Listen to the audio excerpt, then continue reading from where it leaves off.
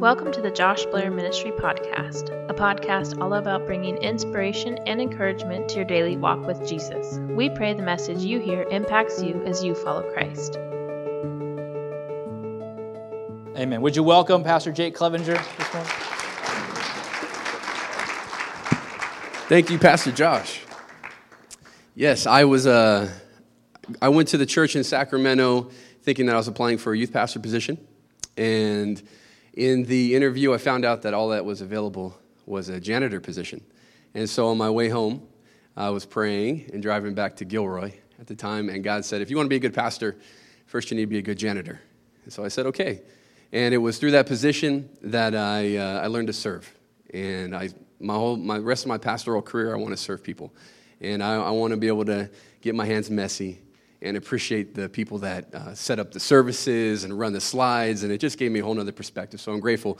So in that position, Pastor Josh was my boss, and at first he was kind of serious, and I didn't know. I was like, I don't know, this guy's kind of hiding from me. I feel like he's like this hilarious guy, but he's acting like really like administrative right now. And I went home and I told my wife, I was like, babe, this guy Josh is going to be my best friend.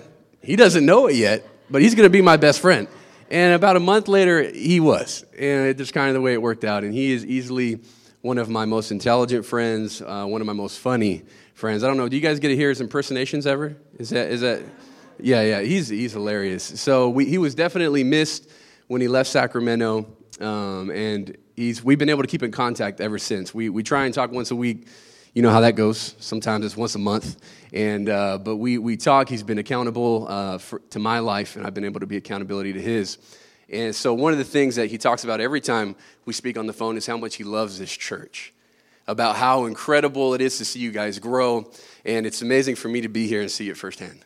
And I just want you to know you have a pastor that loves you, that truly does care about you. He truly does believe what he says. And I love being here today, that he invited me to share. It was about a month ago, he said, he gave me a call and invited me to speak on James. And I know that Pastor Josh does expository preaching. And so for those of you who don't know, expository preaching means you go verse by verse, right? You don't get to pick the topic of the day. If I'm feeling happy, I can't say, man, I'm going to preach about being happy today. Instead, I got to let the text do the teaching. And I went, okay, so we're going to do expository message in James. James is pretty intense, isn't it? I'm sure over the past weeks, we have James call some of us out, probably, and point certain things out in our lives out of love that need to change. And so I got excited that I get to preach through James today. What amazes me most about James is that he was the younger brother of Jesus, right? The younger sibling of Jesus. Most scholars would agree. We got any younger siblings in the room today, by a show of hands? Any younger siblings? I know you all got stories, right? From your older siblings. We have any older siblings in the room like myself? You would say I'm the oldest, or I have a younger sibling. God forgives us. God forgives us. So thank God. I say thank God for his mercy and his grace. Did anybody in here ever grow up with Mr. or Mrs. Goody Two-Shoes for a sibling? Any of you have a brother or sister who's just Mr. Goody Two-Shoes, like they do everything right, and they are, mom and dad are like, you should act like them. Now, I was not Mr. Goody Two-Shoes. Not one bit. Now, my wife, the sweetest woman I've ever met in my life, she was Mrs. Goody Two-Shoes, right? If I had a sister like her, it would have been bad. I mean, I would have been getting spankings all the time. All the time I would have been getting spankings. But, I'm a father of two little boys, two sweet little boys. My older one, I got a picture up here. His name is Luke. We get that picture up of Luke. Luke is going to turn 2. He loves water, by the way, if you can't tell. If it rains, you're in trouble. He's going to go outside and jump in water. He's 2 in September, and Luke has recently discovered a word that all 2-year-olds discover, and that word is no. You know what I'm talking about? No. No. We say, Luke, are you hungry? No. Luke, are you full? No. Luke, are you alive? No. And so just pray for us. God is good, and he's growing us to pray for us. And the second one, my younger, is Liam. That's little Liam right there. There's the little baby. Took that 2 days ago. Liam is 6 months old, and he's recently beginning to eat solid foods, right? That's not a spray tan on his face. That's actually carrots. Carrots all up in there. And I love these boys to death. I love them with everything in me. But one thing you can't help but do as a parent is compare. It doesn't mean you love one more and you love the other, right? It doesn't mean one's better than the other, but you just compare, right? Luke is the older one. So Luke started walking at 11 months, and when Liam gets about 11 months old, we're going to go, hey, his brother was walking around this time. Maybe he's going to start walking. A comparison helps us out.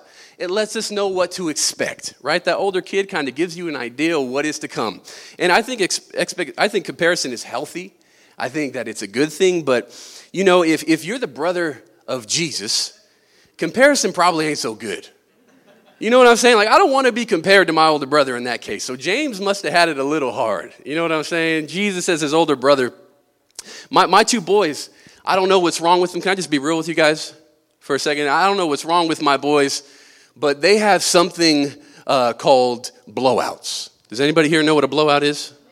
If you're a man and you don't know what a blowout is, just go to your wife and ask her. I guarantee you she knows. If you don't know what a blowout is, I'm jealous that you don't know. I wish I didn't know. But I don't know what's wrong with my boys. I mean, these boys have blowouts, and it's like they're going for a Guinness World Record. I was so concerned. I even went on YouTube. This is a true story. I went on YouTube, and I looked up how to put on a diaper. Because I was like, surely I'm doing something wrong, right? Surely I'm messing this up. But I don't know what it is. They're just little savages. But the good thing is, at least they're both little savages, right? At least it's not just one of them, but they're both little savages. James didn't have that. James didn't have that privilege. You know, James, when he was a little baby, you think about James' dad, Joseph. Joseph would be like, Mary, what's wrong with baby James? He keeps having blowouts. Jesus never had no blowout, right? He was Jesus. James got a little bit older, right? He's about 1 year old, and he's still not walking, right? He's just crawling, and you know, Joseph's like, Mary, what's wrong with baby James? He's still not walking. Baby Jesus walks on water. Right? What's wrong with this child? And he gets a little bit older, starts getting C's on his report card in elementary school, you know, and he starts missing spelling words. And Joseph says, Mary, what's wrong with baby James? He's failing his test. He don't know anything. Jesus knows everything. It's creepy. I mean, he knows everything. He knows more than we do. What's wrong with this child? Now, James had it hard. And it's a miracle. I think it's a miracle that we find James in the New Testament being a leader of the church, right? Not only did he eventually believe that his brother, who was telling him he was the son of God, not eventually did he figure out that was true, right? But he decided he was going to follow after his older brother and call him his God. And that's incredible. That's amazing. That's the depth that we get to read from today. Somebody who was that close to Jesus, his very own brother. And I'm excited to read that. Today we're going to jump in to James chapter 3, verses 1 through 12. First, I'm going to pray, and then we're going to have Johnny come up, and he's going to read that text for us. So let's pray. Heavenly Father, I thank you that you gave us this incredible word. We don't want to miss how important this is to our lives. We don't want to miss you speaking to us today, God. So I ask, Holy Spirit, that you would stir within our hearts right now. Make this scripture come alive to us. Let it speak to our individual situations, Lord. We ask that you would bring healing, that you would bring confidence to our lives, God, and you would show us what an incredible plan you have for our lives. Lord, if there's anything that I'm going to teach that you don't want me to teach, I pray you help me to forget it, God, and I pray that every word I would speak, it would be as though I speak the very words of you, our Father. We pray these things in Jesus' name. Amen. All right, Johnny, you can come on up.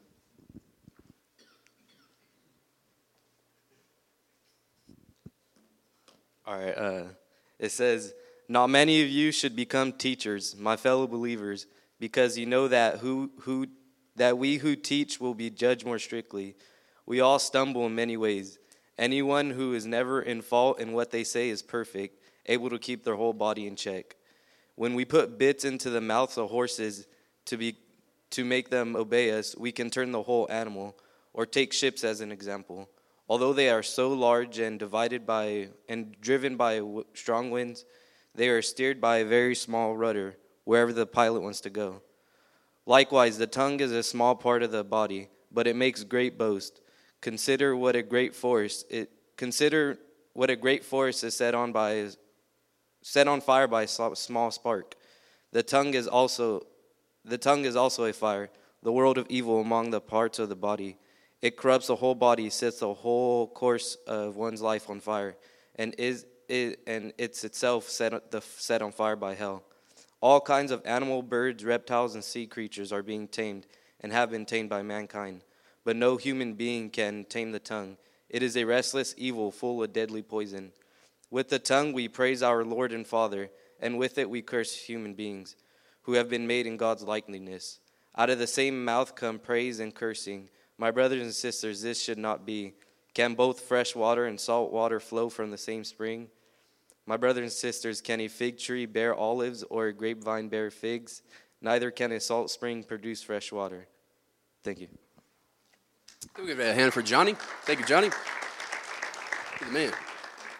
Now, as I think as we read that passage, we kind of get intimidated. I don't know about you, but that's an intimidating passage, right? It talks about sea creatures, the tongue is a fire, it's set on fire by hell. That's one of those you read, and you go, whew, thank God I'm not a teacher, right? Because it says teachers will be judged more strictly. We go, thank God that ain't me. I don't want to mess up.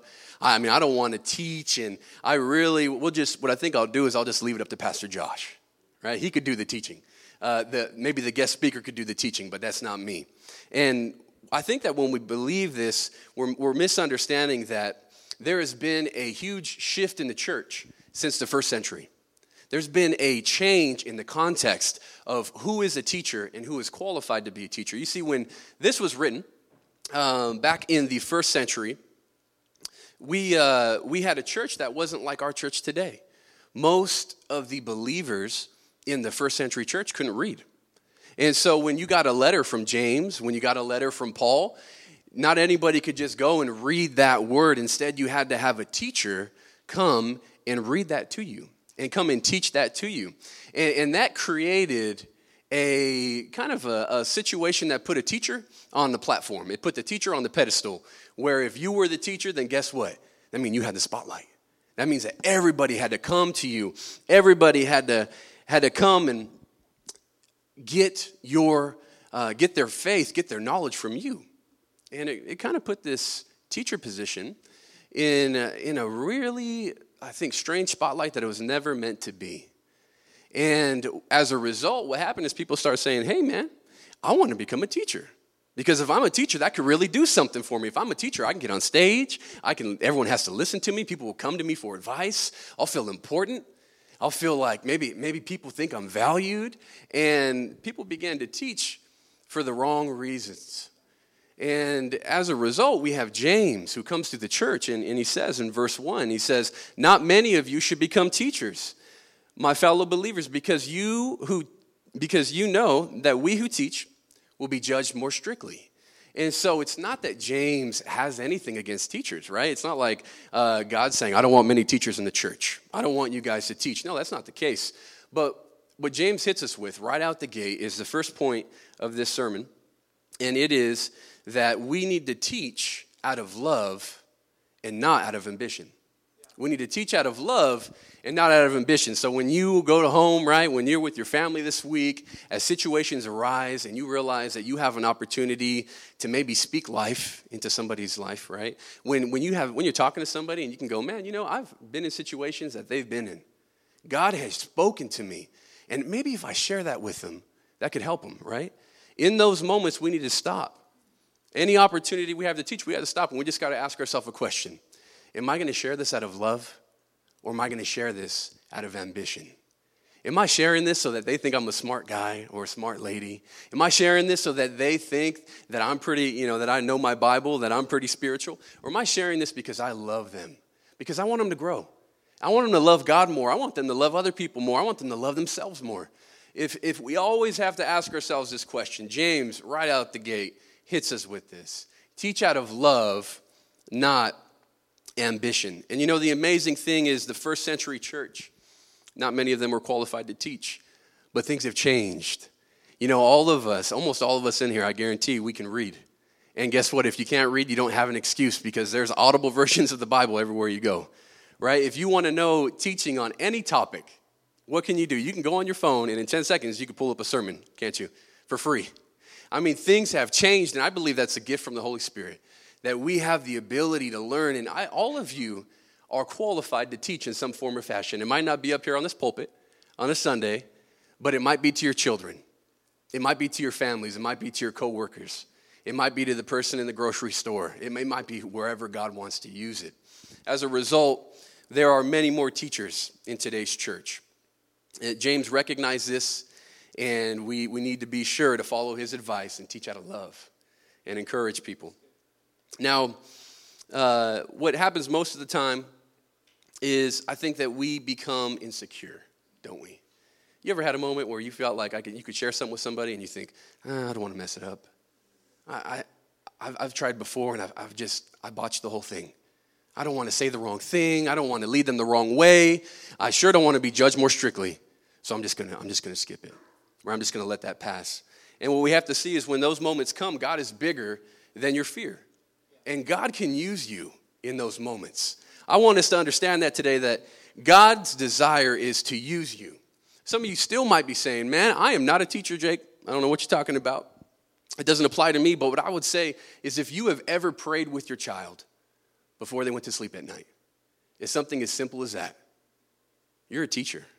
You were teaching them in that moment. If you've ever told someone about what God has done for you, you're a teacher. And God was using you in that moment.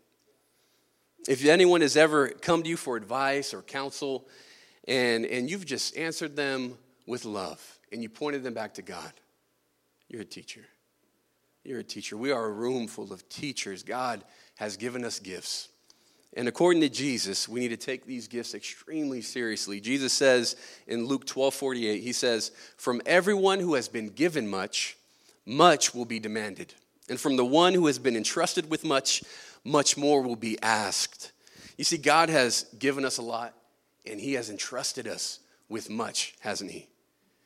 And he's going to ask us sometimes to use those gifts to accomplish his purposes. You might think that you're not qualified, but God thinks you are. You might think that you don't have the skill set, but God says you do. He does. He has shown you lessons, and he wants to use those things for his glory. And he wants to use you to teach. Now, as we continue to verse 2, James is going to introduce to us this huge problem that comes along with teaching. And this is a problem that all of us have faced. And this is a problem that whenever you open your mouth, you have to use this thing called a tongue, right? And this is what James is going to draw this metaphor, the use of the tongue. Basically, this is your words. This is your thoughts. These are the things that you type down on a message. It's the things you speak out loud. It's the things that go on in your head and the things that come out as well. And he says this in verse 2 when talking about the tongue. He says, we all stumble in many ways. Anyone who is never at fault in what they say is perfect, able to keep their whole body in check. Now, you know what I love about this verse is that James is real. James is a real guy. He's not perfect, and he admits that. He says we all stumble in many ways. We all stumble in many ways. We all mess up when we speak sometimes. Sometimes we teach things, we get a little bit more mature in the faith, and we realize, oh, what I believed wasn't exactly correct, don't we? Has that ever happened to you? I hope it has. It means you're growing, right? And James isn't afraid to admit this. He says, sometimes we mess up.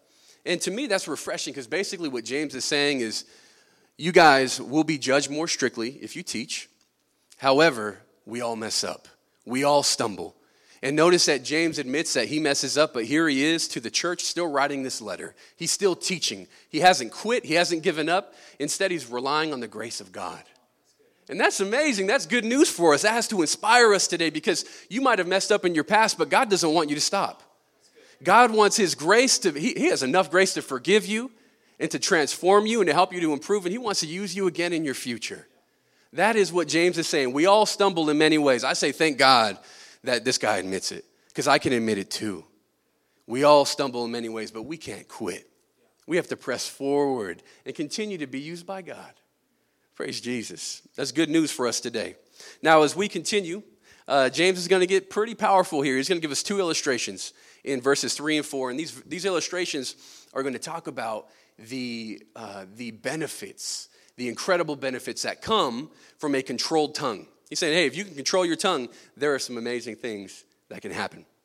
We're going to take these apart, and these are going to speak to us today. They're going to speak exactly to where we're at. Let's go to verse 3. He says in verse 3, when we put bits into the mouths of horses to make them obey us, we can turn the whole animal. And in verse 4, or take ships as an example, Although they are so large and are driven by strong winds, they are steered by a very small rudder, wherever the pilot wants to go. Likewise, the tongue is a small part of the body, but it makes great boasts. Now, as we study these two illustrations today, there's three big takeaways that I think James wants us to have.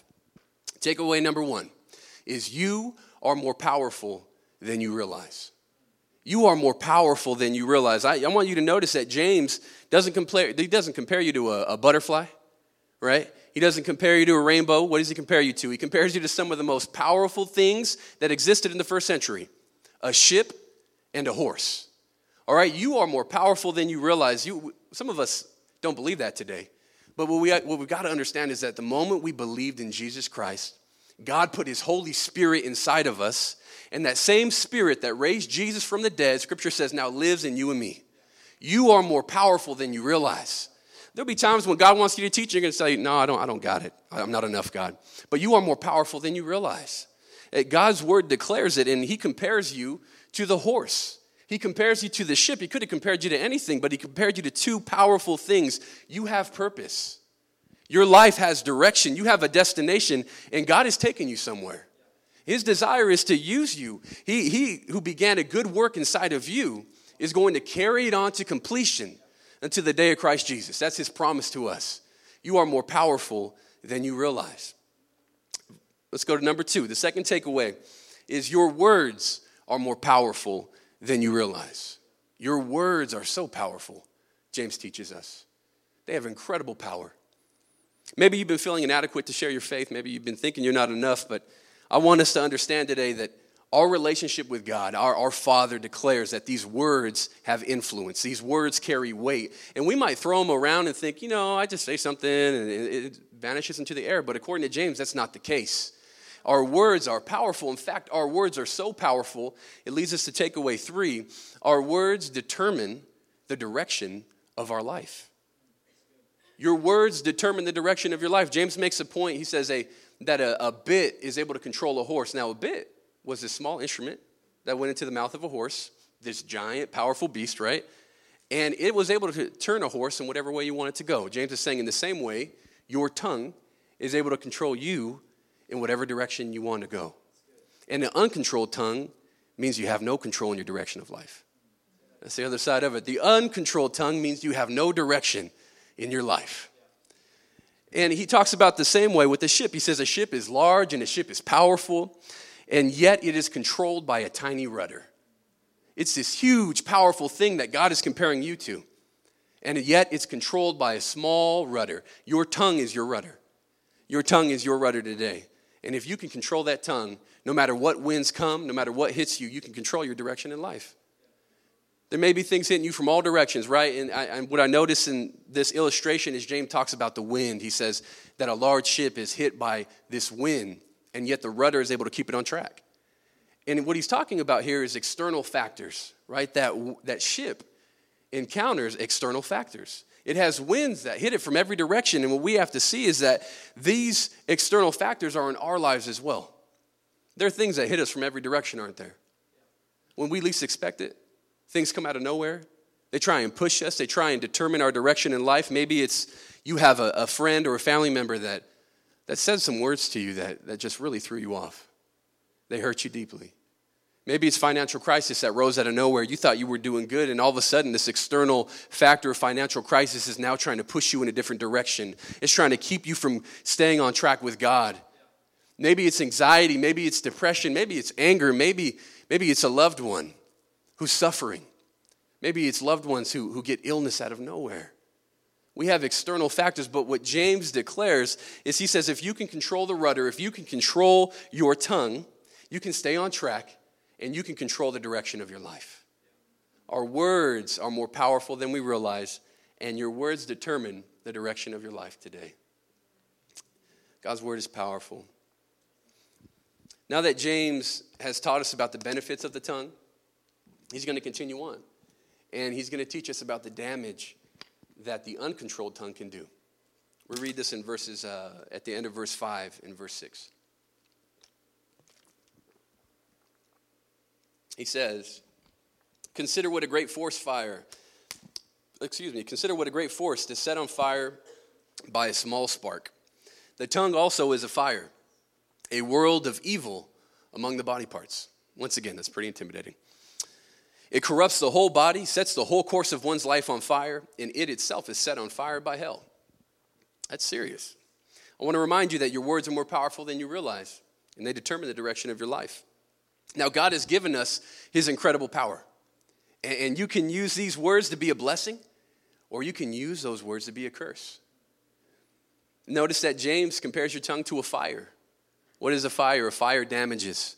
A fire harms. A fire causes fear and chaos. A fire takes something that is so beautiful and burns it down to the ground in ashes. And that's the power that exists within our words. A fire is powerful. Your tongue has the potential to be like that fire. He says it's a world of evil amongst your bodies. It can set the whole course of your life on fire. What he's saying right here is not only will it hurt other people, but it'll set your life on fire too. That's the thing about fire, it spreads. It'll set the whole course of your life on fire. And then he goes on, he says, it is set on fire by hell itself. The tongue is set on fire by hell. Now we got to ask ourselves, where does this destructive potential of the tongue come from? Right? Why can our tongues do so much damage? And what James is getting at here is that our tongues, if we let them go uncontrolled, we can lend our tongues to Satan. Satan would love to have your tongue. If you're not going to control your tongue, you know who wants to control it? Satan would. Hell itself would love to empower that tongue to hurt people, to do harm, to speak words, to gossip, to lie, to boast. He would love to use your tongue to do whatever he wants to. And we got to be people that control our tongues today. Notice that he's writing to believers here, right? These are believers just like you and me, but this is the potential that our tongues possess. We must control our tongues. I want you to know that your words have power and they determine the direction of your life. We got to get that deep within us today. You know, your words, they can end your marriage today. They can. Or your words can make your spouse believe that you're going to make it. They have that power too. Your words can break your child's heart and cause them trauma, and that'll follow them the rest of their life.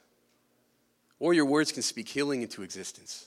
And your words can bring about correction. They can make that child know that they are loved and deeply appreciated by their parents. Your words, I mean, you have the ability to complain, right? We can complain about work, and our words can make us hate work. Or we can speak words of gratitude. And we can begin to be grateful for the things that God has given us and begin to love our jobs. Our words are powerful. They have the power to complain. They have the power to bless. They have the power to love and do good. And they also have the power to curse and hate and do harm. Our words are powerful. James is going to get to the root of the problem with our tongues in the next set of verses. So let's continue to 7 and 8. He says, all kinds of animals, birds, reptiles, and sea creatures are being tamed and have been tamed by mankind. But no human being can tame the tongue. It is a restless evil full of deadly poison. Now we got to stop. This is kind of weird the first time I read this, right? Because first James says, hey, you guys, if you control your tongues, these are the benefits. He says, if you don't control your tongues, this is the damage. And now he says, hey guys, your tongues, you're not able to control them. It's kind of weird, isn't it? It's like, well, why would you tell us that what the benefits were if we can't control our tongues? If they're humanly impossible, if it's humanly uncontrollable? What's the point, James? And honestly, I think that the point here was so obvious to James and his listeners because it's found throughout Scripture, right? And that is that while no human can tame the tongue, God can control your tongue today. While no human has the power, we can try with all of our will and sheer determination, but we can't do it on our own. Only the strength of God can do that. And this is found throughout Scripture. One passage of Scripture that I'll read to you today, I think it answers this perfectly. And it's Romans 6, 13 through 14. I don't have it up here, but you can just listen to me read it. It says, do not offer any part of yourself to sin as an instrument of wickedness, but rather offer yourselves to God as those who have been brought from death to life, and offer every part of yourself to him as an instrument of righteousness. For sin shall no longer be your master. Sin shall no longer be your master, because you are not under the law, but you are under God's grace. You know, sin doesn't have to be your master today. You know that you may have messed up this morning on your way here in the car ride, right, with your tongue. But guess what? God's word declares that sin doesn't have to control your tongue today. You may have messed up in the past quite a bit. I know I have. But God can give us grace. God can be the master of our tongues. And he has that power to do that, and I believe he will do that today. And understand that we need this empowerment, we need this grace every single day. If we do not have this grace, James warns us in this next set of verses that we will be inconsistent with our tongues. I don't know about you, but I have also in the past been inconsistent with my tongue, right? And James, we'll read about it right here. He says in verse 9 and verse 10, with the tongue we praise our Lord and Father, and with it we curse human beings who have been made in God's likeness. Inconsistency, isn't it? Out of the same mouth come praise and cursing. My brothers and sisters, it should not be. If we don't have God's grace, our tongues are inconsistent. We try our best, but eventually we fall. We fall. It says, he continues on, he says, can both fresh water and salt water flow from the same spring? My brothers and sisters, can a fig tree bear olives or a grapevine bear figs? Neither can a salt spring produce fresh water.